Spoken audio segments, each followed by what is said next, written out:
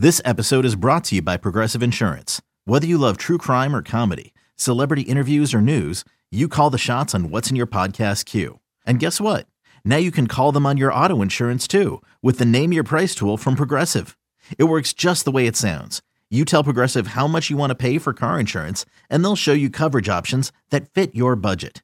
Get your quote today at Progressive.com to join the over 28 million drivers who trust Progressive. Progressive Casualty Insurance Company and Affiliates.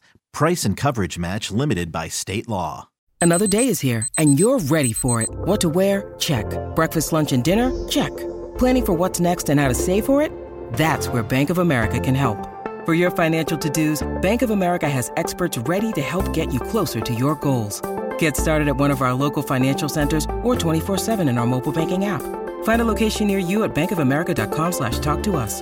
What would you like the power to do?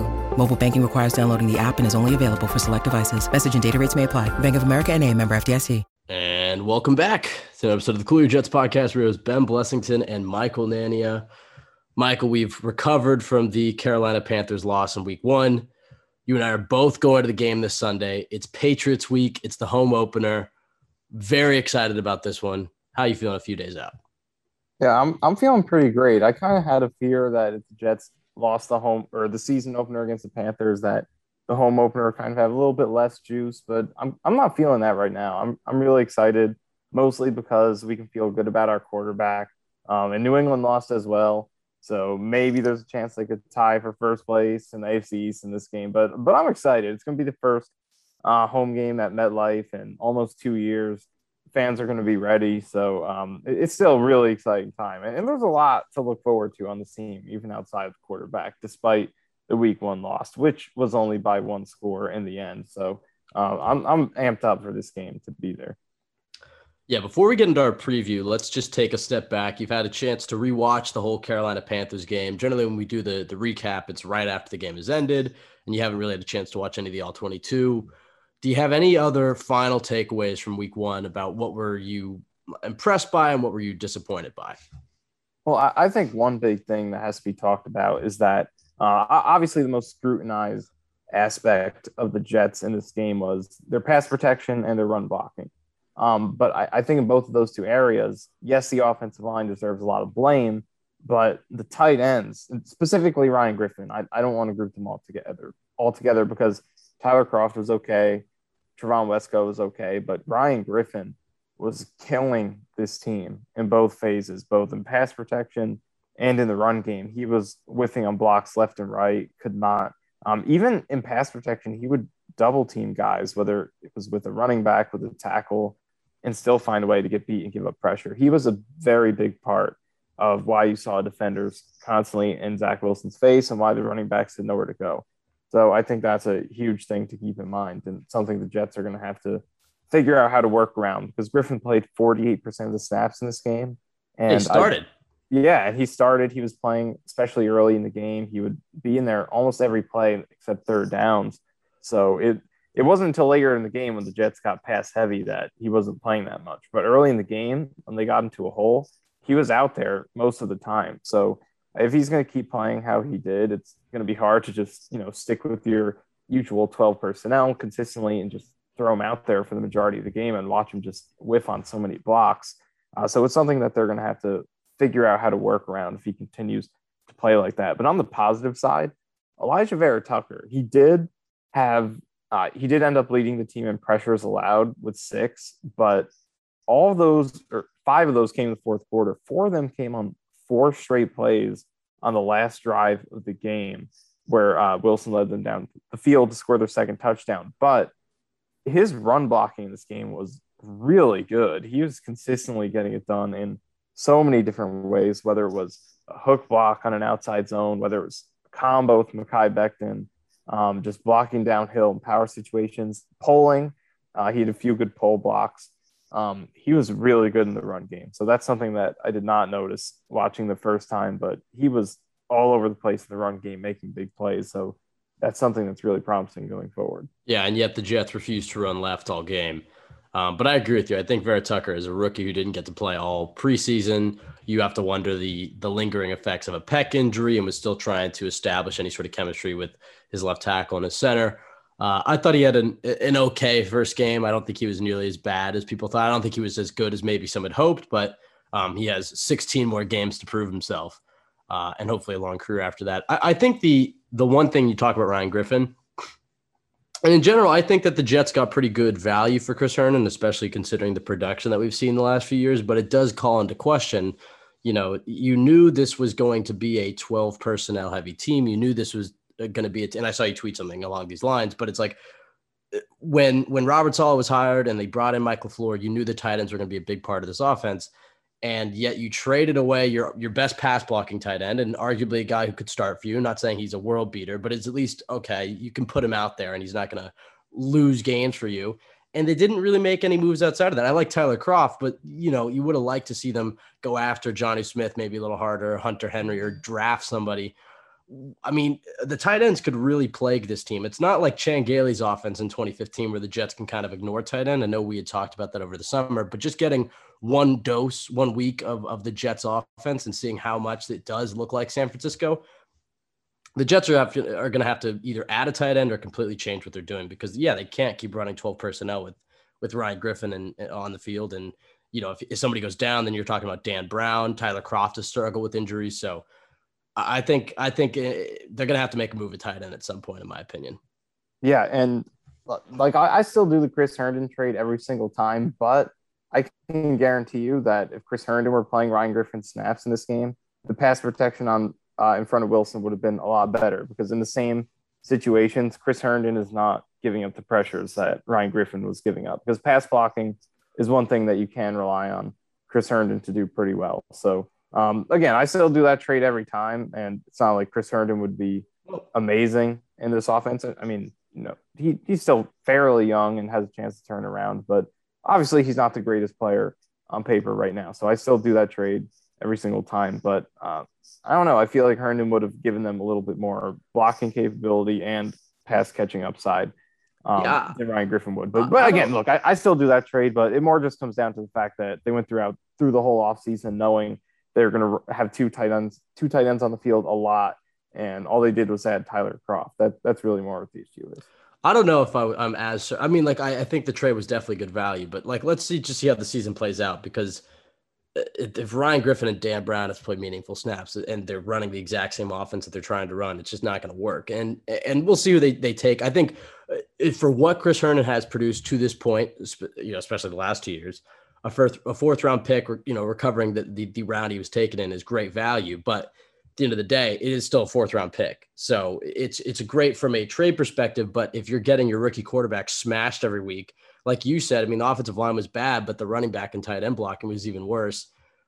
You do have to wonder if it's worth it. But I agree. I think I'm not trying to criticize it because I think it is great value, but I still think the Jets have to make a move.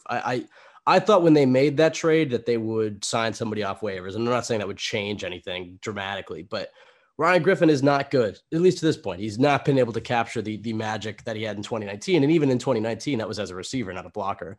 And Tyler Kroft has missed a ton of games in his career, and we already know Dan Brown's not great. And Trayvon Wesker is a fullback. So I think they have to make a move at tight end at some point. But it's, maybe a week one overreaction. We'll see how the next few weeks play out. Before we hop into the Patriots preview, let's go to our sponsor, DraftKings. Week one may be over, but the season's just getting started at DraftKings Sportsbook, an official sports betting partner of the NFL. To kick off week two, DraftKings is giving all new customers a can't-miss offer. Bet just $1 on any football game this week and receive $200 in free bets instantly, no matter what. Download the DraftKings Sportsbook app now and use promo code COOLYOURJETS to receive $200 in free bets when you place a $1 bet on any football code. That's promo code COOLYOURJETS. All right, Michael, let's talk about this. I guess we can lead off with kind of what we were just talking about in the blocking and the protection of Zach Wilson, because, I mean, Jets fans should be pretty familiar with how Bill Belichick plays rookie quarterbacks.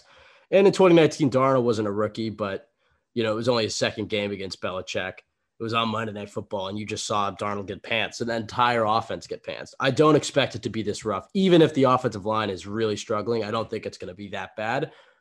Because I actually think this scheme has some advantages that you'd hope that over Adam Gase's offense, but we'll get into that a little bit later.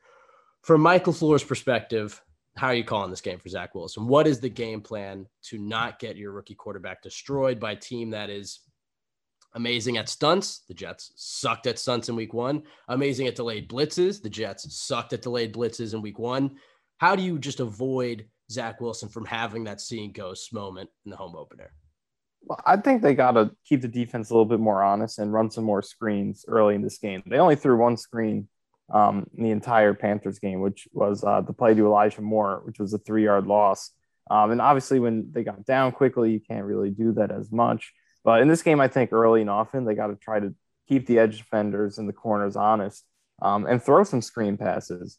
Run a couple end arounds with Elijah Moore, establish some threats, give the defense some more, give them more stuff to think about. Because again, you look back to that Darnold game with the Patriots a few years ago, the Jets didn't really do that. They kind of just kept, and again, Darnold was absolutely awful.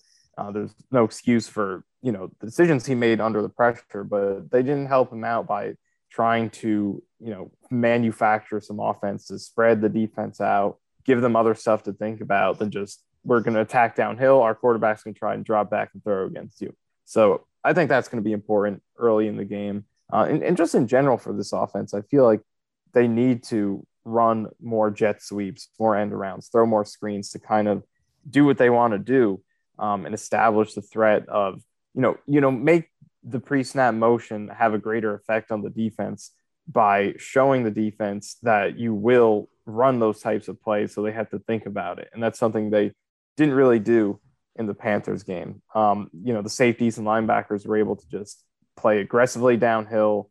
They were coming, straight into the box. And that's a big part of the reason the run game wasn't good, was because those safeties and linebackers were just charging right into the trenches all game because the Jets didn't establish the threat that those guys had to think about anything else.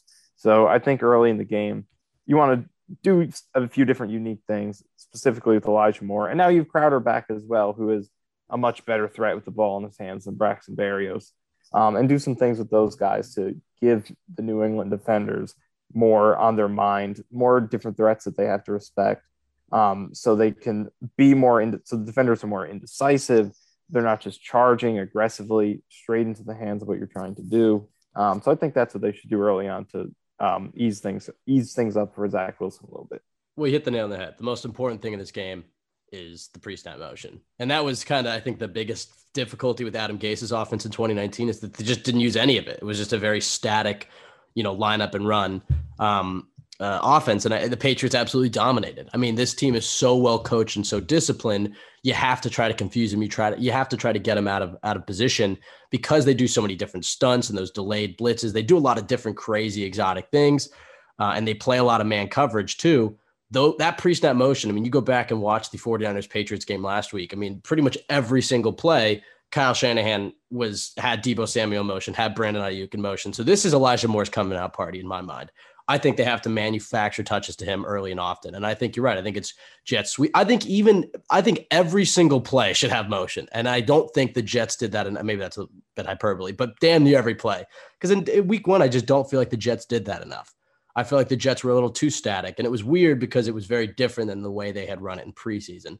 I think you need a lot of pre-snap motions, a lot of jet sweeps, a lot of different RPOs, motions where you have, maybe Elijah Moore comes in motion, you play action, then you throw it to him. Different things like that that's going to take the Patriots off their game, and you're going to widen out this defense. And then guess what? You can run up the middle then. I mean, you can use your outside zone and your inside zone running attack and run the ball. And I think the other thing is they have to give Zach Wilson some easy throws. And I don't think they did that enough week 1 either. I think from the get-go, in preseason, I think the Giants game is a great example of this. It's like, obviously it's preseason and it's a different circumstance, but the Jets let him get his feet wet. You know what I mean? They gave him, I think he threw like a 2-yard pass to Corey Davis, who ended up getting the first down. They threw to the flat. He gave him easy routes. So it wasn't 3rd and 10 and he's having to throw a fade to Ty Johnson right off the bat. I think they gave him maybe one easy throw right at the start of the game to Tyler Kroft, and then that was pretty much it. They didn't really give him any easy throws to get him in rhythm, because the one thing that Zach Wilson shows is that he is a rhythmic passer, which is a very important trait. You just got to get him in that rhythm. And once he's in that rhythm, once he's clicking like he was in the second half, it's going to be a lot easier. And then that game-breaking improbability will come out. But I think they have to obviously use the pre-snap motion, keep it out of 3rd and long. So by running that football and give him some easy tosses, 3rd and, play action, roll him out, give him some easy throws and get him comfortable. I think those are the biggest things. Because if he can start to get a rhythm or get, any semblance of comfortness against this Bill Belichick defense, it could be a really good day for the Jets. But yeah, the guy who I think is going to have the biggest game is Elijah Moore. And I think when we talk about receivers, this has been a topic all training camp, and it's been highlighted this week because Denzel Mims comes into the game at the end of week 1. Zach Wilson, by the way, had an amazing throw in that play that I think kind of when I noticed how good that throw was is he takes a shot and finds Denzel Mims for a 40-yard gain. And this is a guy who played like 2 snaps the entire game. And people are just, wondering why the hell isn't Denzel Mims playing? Michael, I know you've talked a lot about this week. What are your thoughts on the whole Mims situation, especially with Crowder and Keelan Cole coming back? It seems like he's buried on the depth chart. He might even be behind. He is behind Braxton Berrios. So this is the 6th receiver on this team. At times the 7th receiver because Jeff Smith was playing ahead of him. So what are your thoughts on this Mims situation? Is this just, are the Jets downplaying this, or do you think that the Jets should be trying to find a way to get a guy with Mims's skill set a specific role rather than trying to force him to learn the entire offense until he can get on the field even once, because he does have such a lethal skill set? Well, during the game, right after the play happened, I was, leading that pro Mims charge. I tweeted like free Mims. I'd rather see Mims than Berrios and Jeff Smith or whatever.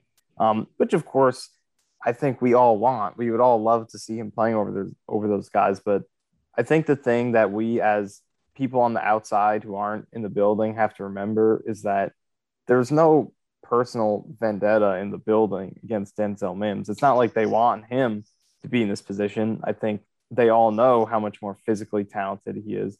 They know how much more of a premium investment was made into him compared to these other guys. They know how much more productive he was in college and has proven capable of being in the league as a rookie last year. The GM who drafted him in the 2nd round is still here. So I think everyone in the building wants him to be playing. I don't think they want this to be happening. There's a good reason that he's not playing, and they haven't made it abundantly clear to us as fans, as people on the outside, even to the media. It hasn't been reported too clearly. Obviously, they've hinted at the playbook and things like that, but it hasn't been made explicitly clear why is he playing so little behind guys who are backup fringe players. But for that to be happening, there has to be a good reason for it. And whether we know what that reason is or not, there definitely is a reason. And I think that's just the biggest thing. I think people forget that obviously they want him to be playing. And if they thought that he was one of the players who gave them the best chance in the wide receiver room to win games, if they thought they were more confident in him than Jeff Smith or Braxton Berrios, then he would be out there. And we don't know what the reason is, and that's frustrating. But that's just how the sport works. They're not going to come out here and tell us the exact reason for every single thing that happens. So we'll see what happens, but I think that's the big thing to keep in mind. I think that the other thing that is, I'm torn here because I understand what Saleh is saying, especially, and because we're not in the building, we don't really have a firm grasp on his grasp of the playbook. And if it is one of those things where, the quote that kind of stuck out to me and a few others, I saw people on Twitter talking about this, and Saleh had mentioned that with the return of Keelan Cole and Jamison Crowder, he was kind of gassing them up and talking about what he brings and the fact that they're so reliable. They're always there when you need them to be.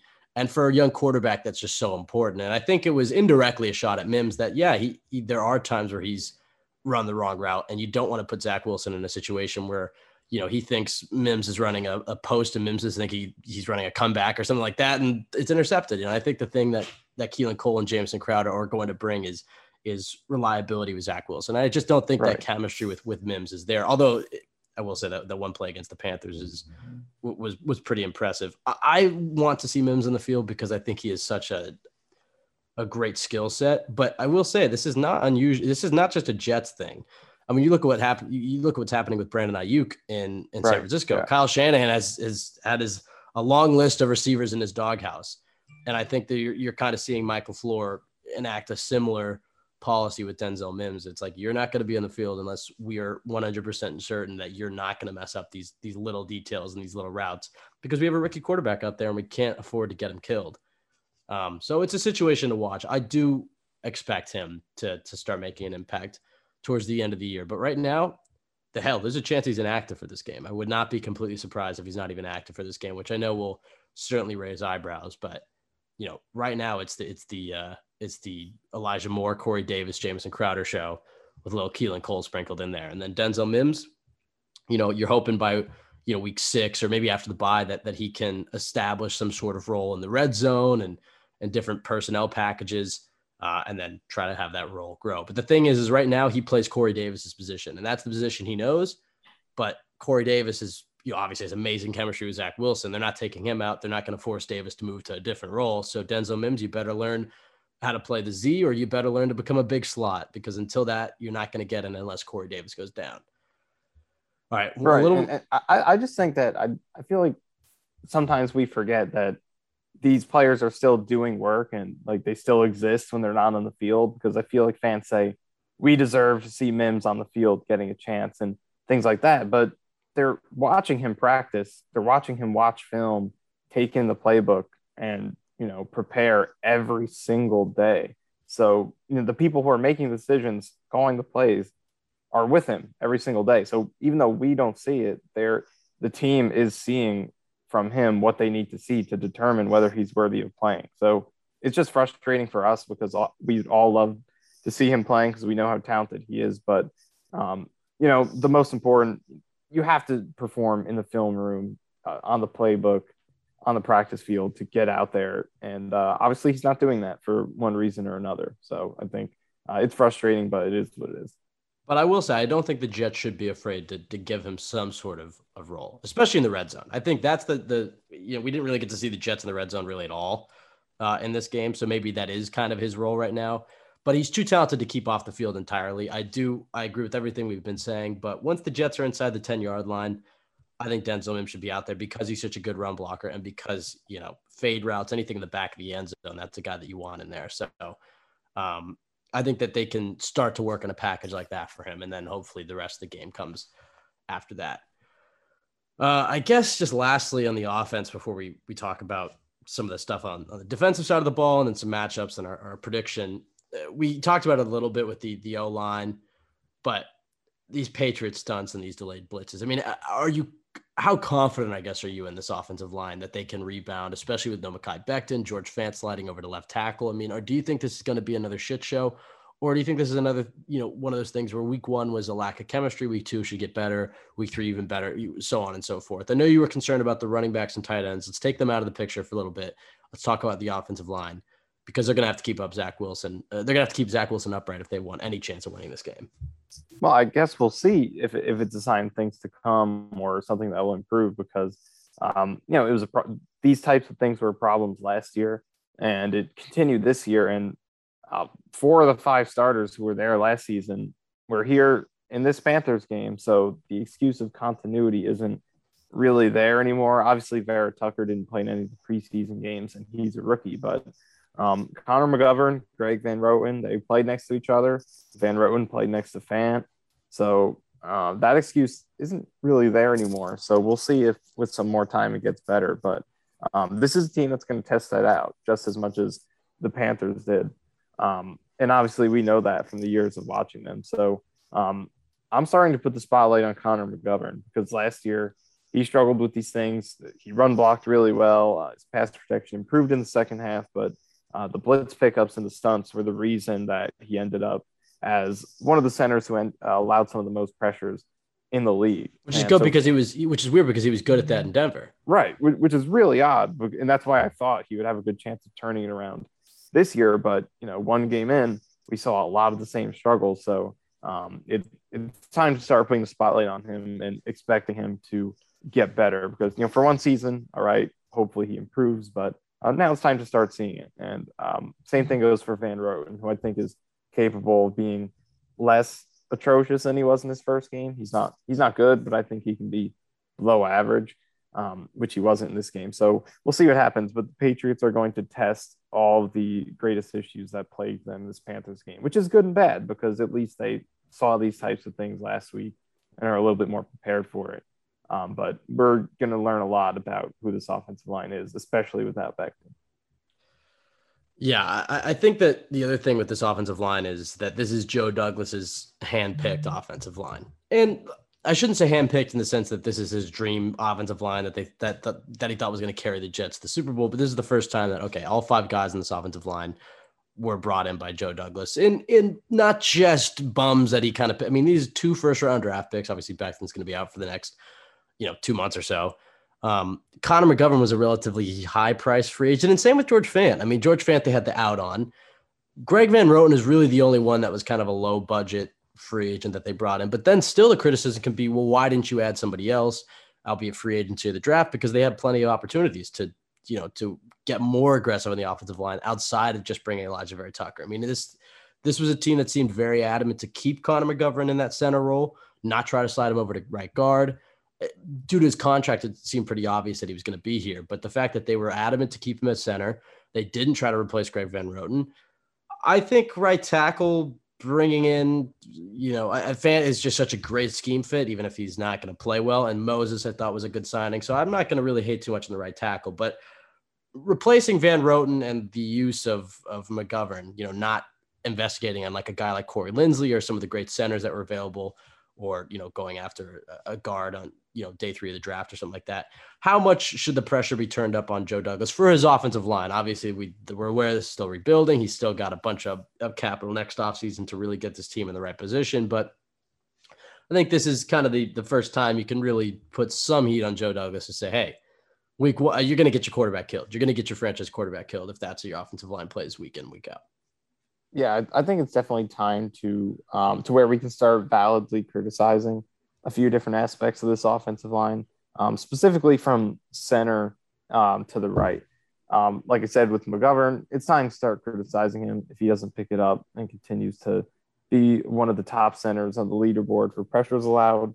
And then a right tackle, George Fant, he took a gamble on him, paid him like a top tier starting right tackle, even though he was a backup, because he thought Douglas thought that Fant had the talent to improve to that level. And there have been flashes and he's a good scheme fit, but that production hasn't quite been there. And he's, frankly, not a good value right now. So those 2 signings in particular, we're in year 2, they're still starting and they're making good money. So it's definitely time to criticize, especially since Fant was chosen over the more durable, more accomplished Morgan Moses to be the starting right tackle. So those 2 guys in particular, plenty of criticism there. Obviously, with Vera Tucker, he's a rookie. He can do whatever this year, and it's fine. You hope he plays well. Not whatever, but I mean, I guess trading up for him definitely changes that a little bit. But he's still a rookie, so there are plenty of offensive linemen who've been really bad as rookies and then turned it around and been good. So I guess that's more what I was getting at, because we've seen that with a few different offensive linemen in recent years. But he's a rookie, so obviously we can be patient with him. But specifically McGovern and Fant, it's time for those guys to start picking it up, because Douglas bet on them to be starters for his new franchise quarterback, and they got to start playing like they're worthy of that. All right, let's talk a little bit about the defense, because I think one of the most intriguing things about this matchup is it's not Tom Brady against a Jets rookie quarterback. It's a rookie versus a rookie matchup, and a rookie who had a very good week 1 and did pretty much exactly what was asked of him. Had a ridiculously high completion percentage, but was dinking and dunking. I think the thing with Mac Jones is he might not have the ceiling of some guys like Zach Wilson or Trevor Lawrence or Trey Lance, but you were pretty confident that his floor was going to be pretty high. And in this Josh McDaniels, Bill Belichick system, he seemed like a perfect fit. What do you think the Jets' answer is for Mac Jones' dinking and dunking? We talk a lot about Bill Belichick making Zach Wilson's day a nightmare. How can Robert Saleh and Jeff Ulbrich do the same to Mac Jones? Well, I think the biggest key is doing exactly what they did last week, and that is tackling really well underneath, not even necessarily a schematic thing. It's just against the Panthers last week, the Jets tackled really well. They made tackles in the open field, in the flat, and didn't let good plays or become great plays or decent plays become good plays. And I think if they can continue doing that, then they should be in good shape because the Patriots are going to throw the ball to their running backs a lot, give those guys chances to make plays. They're going to throw the ball to tight ends over the middle.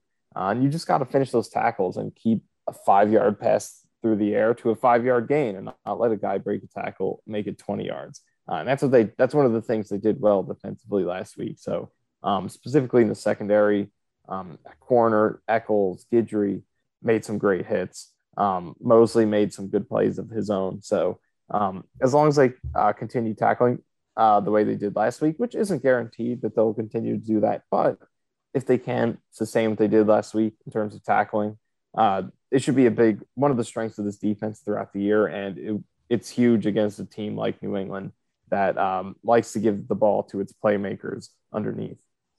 Yeah, I think the biggest thing for this Jets defense to have any sort of success is going to be in the linebacker group, which you're confident about. CJ Mosley, Hamza was up and down, but as you'd expect for a rookie. And then the Jets are going to have somebody else in there that's not Jamie Sherwood. We'll see whether or not they slide Mosley back to the mic or whoever they put there. Obviously, they signed BJ Goodson this week. But like you said, I mean, tackling is going to be huge, stopping the run, covering the running backs in the passing game, which is something that has killed the Jets every time they've played the Patriots, is they cannot seem to cover the running backs in the passing game. So there's going to be a lot of pressure put on these linebackers. And I think you're going to have to accept that the Mac Jones in this offense is going to move the football. I mean, I think the way the Jets win, it's the way the Dolphins won last week, is they're going to have to play bend but don't break defense. I mean, they're going to have to, hopefully you'd like to stop them, but if the Patriots move the ball and the Jets hold in the red zone, you hold them to 3. I think that's a win for the Jets. If they can keep holding this offense to field goals, I think you're okay with it. I think the Jets are going to squat and play underneath and force Mac Jones to try to beat him deep because he hasn't really proven he can do that yet. But in general, it's just going to try to keep everything, to try to limit the big plays, I guess, from a run after the catch standpoint. I think you can play underneath and worry about Mac Jones trying to hit you over the top. But I think the big plays are going to come from New England is if the Jets miss these tackles, on those running back wheel routes or to one of those big 2 tight ends. I think that's what the Jets have to do. If they can tackle well, I think they can get a little bit more aggressive in their coverage, and I think the Jets are going to be in good shape. And as far as holding this offense to field goals, the thing that kind of always stood out to me about when the Jets played the 49ers last year about Robert Saleh's defense is, I think you and I both agree that might have been Sam Darnold's best game of the season. And it was very much a dink and dunk approach, but the Jets kept getting stifled in right outside of field goal range or inside of field goal range. And the Jets got blown out. I mean, that's just how this Niners defense operates. They're tough to score against. You can kind of dink and dunk. So I do expect to see Mac Jones have another nice high completion percentage day. But it's going to be the tackling. That's going to be big. And we'll see how aggressive they do get as far as playing underneath or throwing these exotic looks at Mac Jones, blitzing. Because the Jets are so young, I think that they want to stay away from too many exotic looks. They don't, now, especially with Marcus Joyner out, a lot of youth, especially in the back 2 levels of this defense. So I don't think they were going to do anything crazy from a rotation, standpoint, but maybe they'll get a little crazy with the stunts and the blitzes they throw. The Patriots did give up 9 QB hits week 1. So we'll see. And I think the other thing is if this Jets defense can create at least 1 turnover, I think they're in very, very good shape in this game. I think if the Jets get a turnover, the probability that they win this game goes up tremendously. What are your biggest concerns about this defense? I mean, if you do sit back and you're thinking that after this game that the Patriots won, what is going to be the story of why this defense failed them? Yeah, well, I think just to go back to what you just said, I think the tackling is really important because if they're not going to make tackles underneath, then because like you said, I think this defense is built to kind of be a bend, don't break unit, especially, with your star pass rusher, Carl Lawson out for the season. I think that's what this defense is going to try to do. They're going to play conservatively in the back end. They're going to let the pass rushers play really aggressively and, try to convince teams to play the way the Panthers did last week. And as much as the Panthers moved the ball and as many mistakes as the Jets made, they only scored 19 points because the Jets were able to make big plays when they needed to in the red zone. So I think that's going to be their strategy this year. And if they can play even better than they did against the Panthers last week, which you would hope that they would, because even though they only gave up to 19, they played, I think most people would agree they didn't play their best game defensively. So if they could do even better avoiding those big play mistakes in the secondary, like the big touchdown to Robbie and a couple of the other plays they made through the air, and then rely on their tackling underneath, then I think they could be successful. So if they lose, I think that it's going to be because they're missing tackles, not finishing it the way they were against the Panthers. But I'm also I'm a little intimidated by Mac Jones' deep ball. Not intimidated. I think that he's shown that it could be a weapon for him this year as a rookie. I think he's thrown some nice deep balls. And so that's something that I'm afraid of, especially with these, new safeties back there who have just joined the team, whether it's Sheldrick Redwine, who gave up the Robbie touchdown, Gerard Wilson, who they just promoted to the active roster.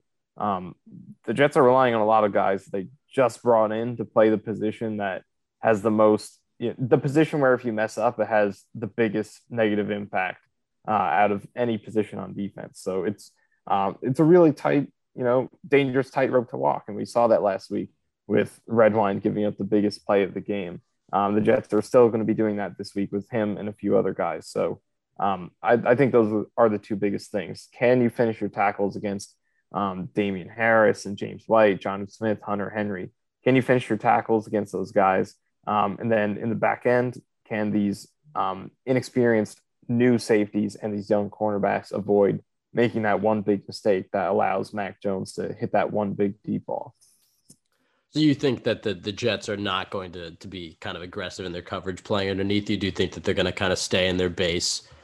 They're not going to adjust too much and just accept death by 1,000 paper cuts? Because that's what I'm kind of balancing. It's like, well, you can get aggressive because he hasn't really hit you over the top. But at the same point, does it contradict with what I was saying earlier, where it's like, look, as long as you hold in the red zone, you can accept the death by 1,000 paper cuts. How do you think Robert Saleh and Jeff Ulbrich play it? Keeping in mind that this is a rookie quarterback, and it's a guy who, I think, what was it, his third play of the game through a backwards pass spike. I mean, like, this is a rookie quarterback who's not a 10-year veteran. He can get flustered, especially maybe if you're taking away that dink and dunk offense, maybe you throw him out of rhythm. I think that's a good point you make, but I mean, it does say a lot about Mac Jones, the fact that we are sitting here kind of considering two different ways he can beat you. We know that he will dink and dunk the ball in a safe, efficient way, but also that he can throw the deep ball as well. So it's not necessarily pick your poison because he hasn't proven that he could do either one at a high level yet, but he's impressed for a quarterback this early in his career. I think he and Wilson have objectively, between the preseason and week one, been the two best rookie quarterbacks. But I agree with you. I think on the road, that's another key aspect. This is going to be his first road start. It's, one of the most packed stadiums in the NFL. And I think, giving him some pressure looks could really exploit that in his first start on the road, make him have to, set protection some more, change things prior to the snap. And deal with that in a road environment. So I actually think that is what they'll do. I think they will be a little more aggressive blitzing than they were last week against the Panthers. And especially with, Jamien Sherwood's going to be out, probably BJ Goodson's going to be starting at linebacker. You're going to have, another new player in there, try to mitigate that by, instead of asking your linebackers to cover so much, blitz them a little bit more, just send them after the quarterback. So I do think that they are actually going to play that way a little bit more aggressively, bringing their linebacker some more. And, it's going to be high risk, high reward. If it works, they could absolutely smother Mac Jones. He can make some big mistakes and they could really shut them down. But if Jones is going to hit those deep balls, if the young cornerbacks aren't going to hold up against Nelson Aguilar, Jacoby Myers, if the safeties are going to make mistakes, I think he is capable of punishing them for playing that way. But at least you can start out playing that way and adjust. I think that will be the approach. Well, the thing you just said, it's like these Patriots receivers are not scary. I mean, their tight ends are scary. Their offensive line is scary. Their coaching is scary. Their defense, but like the receivers are not the strength of this team. And the Jets corners actually played relatively okay week one. I would venture to say good, but obviously they can clean up anything. But I thought that Bryce Hall did a nice job. I thought that the slot corner Mike Carter had some good plays. Javon Guidry had some good plays. So the thing with this team is it's going to be, can they stop the passing game to the running backs and can they stop the passing game to the tight ends? And so it's kind of the Jets linebackers versus the Pats running backs and the Jets safeties versus the Pats tight ends. And I think that is really going to decide this matchup from a Jets defensive standpoint. Maybe we get a Mac Jones, Zach Wilson shootout, but If the Jets are losing both those matchups, they have no chance of winning. If they can hold on one of those, if they can hold the tight ends, you'll take, I guess, the passes to the running backs, or if they can hold the passes to running backs and it's just the tight ends versus the safeties, the Jets might have a chance. But if they lose both those matchups, I think it's over. What do you think about that matchup, and what are some of the other matchups in this game that you're looking forward to watching? Yeah, and I think on the offensive side, there are some interesting matchups, specifically the Jets receivers against New England's corners without Stephon Gilmore. New England's known for being a man-to-man team and having great cornerback play, but without Stephon Gilmore, they haven't been as great. J.C. Jackson has been a great cornerback for the Patriots the past few years. But in the 5 games he played without Stephon Gilmore last year, he allowed about 70 yards a game and 4 touchdowns in 5 games. 2 of those coming against the Jets in that Monday night game where Joe Flacco torched them.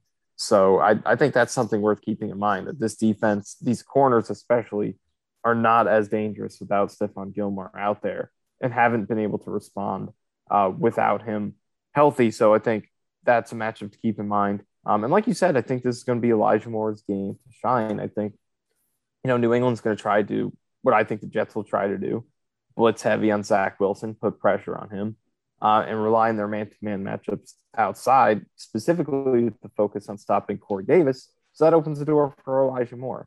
I think that he's going to have favorable matchups, one-on-ones in man coverage. And you look at Moore's film last week, for a guy who put up -3 yards, he was open a lot. And obviously he dropped a big touchdown, but he was open for that play. Later in the game, Wilson underthrew him on a deep ball while he got pressured. But again, he was open enough for that throw to be attempted, and it could have been completed if the pressure weren't there. And then throughout the game, there were plenty of plays where Elijah Moore was open, and either the pressure prevented Wilson from having the time or the angle to get it to him, or Wilson just attempted a better, deeper throw to someone who was open at a further level down the field. So he was open a lot in this Panthers game.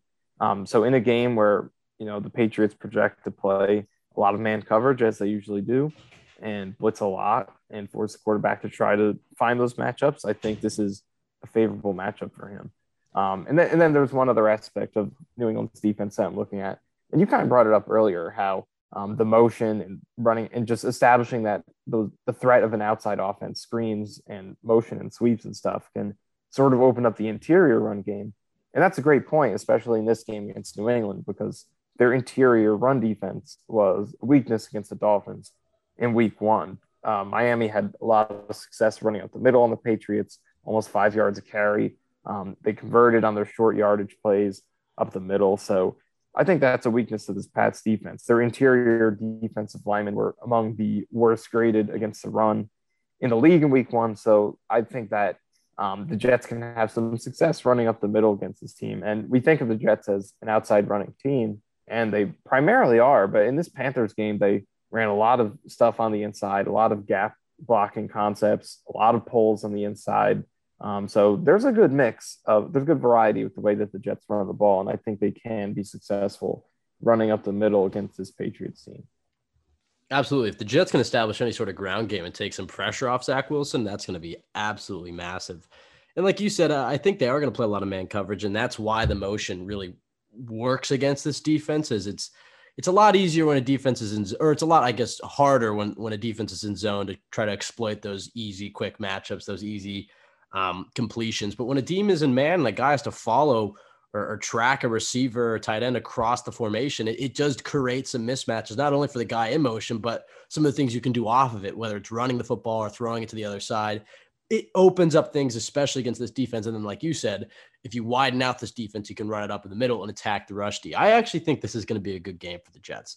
I obviously, you and I both had them winning last week. I think maybe that was, I'll stand by. I thought the Jets should have been more competitive. And look, if Elijah Moore catches that 50-yard bomb at the start of the game, who knows? Maybe the Jets do win this game or win that game. The second half looked a lot more like I thought the Jets would play. But, whatever. That's in the past.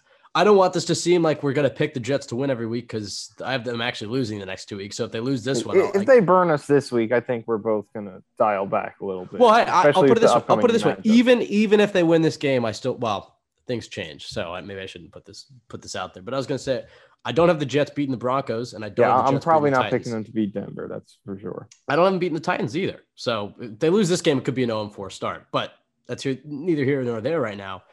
I think when you talk about the Patriots corners versus the Jets receivers, I think that's such an important matchup because with Gilmore out, and the Patriots have done this thing for a while where they double the best receiver. So you'd imagine that would be Corey Davis, and then they'll put their best corner on the Jets' second option. And that seems to have stifled a lot of young quarterbacks. But I really do think the Jets wide receivers could end up winning this game for them because they're so deep. And because I'm confident in them beating man coverage, and I like Zach Wilson as a quarterback against man coverage because of his accuracy and his ability to create things off script. He's good at those back shoulder balls. He's good at throwing in rhythm.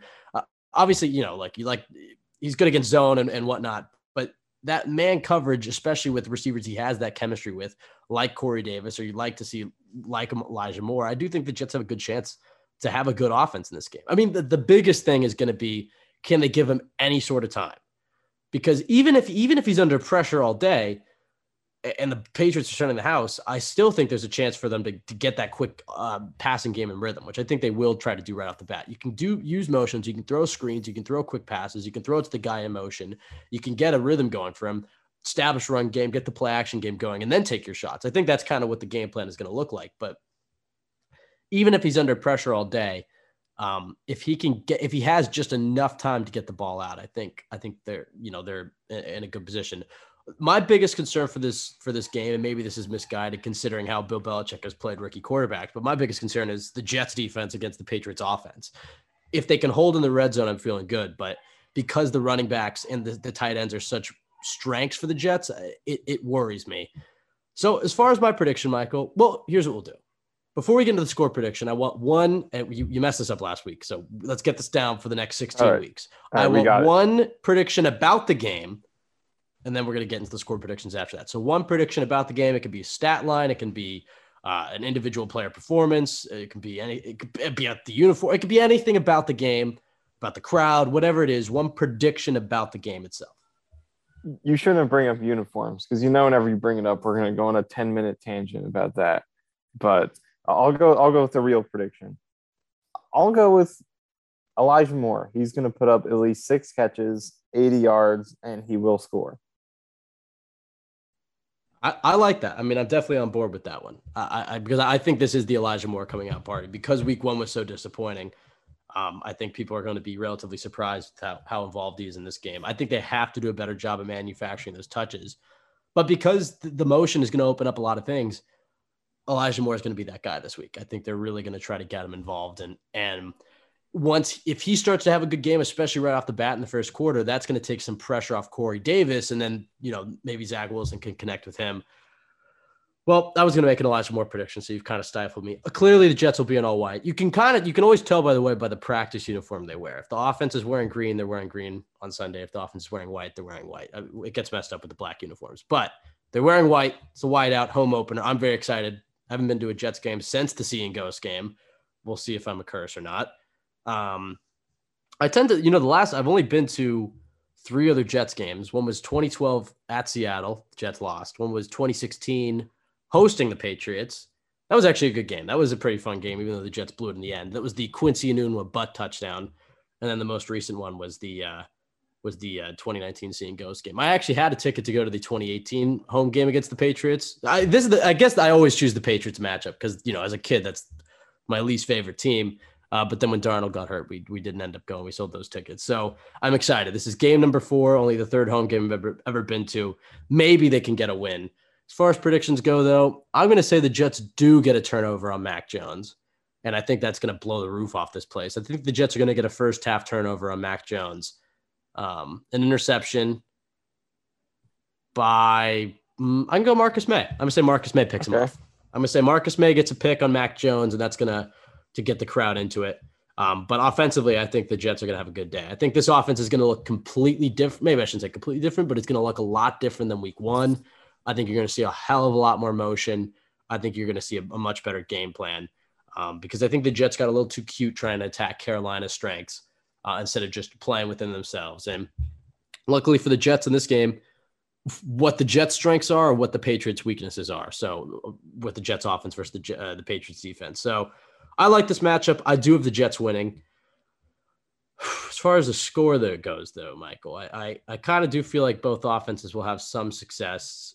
I don't know what I'm going to go. Maybe 21-17 Jets. Do you like that? I was going to go 21-20 Jets. 21-20 Jets versus 21-17 Jets. I kind of feel like Matt Amendola might get some love in this game, though. So, hopefully he still remembers how to kick. That's true. They could have completely messed him up now. I'll stick 21-17 Jets, and that he only kicks extra points. 3 touchdowns for the Jets. So yeah, I'm very excited about this game, Michael. I'm feeling good about it. But alas, we'll see Sunday night how they do. All right, let's get out of here, Michael. Before we get to your last thought, think of it while I do the plugs. Follow us at CYJ@pod on Twitter. Michael_Nady, and myself at Ben W. Blessington. Go to JetsXFactor.com for the best place to go for Jets content. Rate, review, subscribe on iTunes. And Michael, final word. All white is going to look really good in this early. It looked great in that 49ers game last season. Obviously, there were no fans there, but all white at MetLife in the daylight is a really good look. All right, I think this is going to be a loud MetLife crowd. I think you're right. Like maybe losing week 1 may have taken some of the juice out of it a little bit, but I think if the Jets can get rolling early, especially with a few nice Zach Wilson plays, I think you're going to see the crowd really into this one. So yeah, I'm very excited. I think this is a statement game for Robert Saleh's Jets. Beat Bill Belichick, right off the bat in your tenure. Doesn't matter if you lose the next 2, but if you beat Bill Belichick, you'll buy yourself a lot of goodwill in this city. So I think this is a statement game, and I think the team comes out ready to play. All right, everybody, enjoy your weekend. Have fun. Go Jets.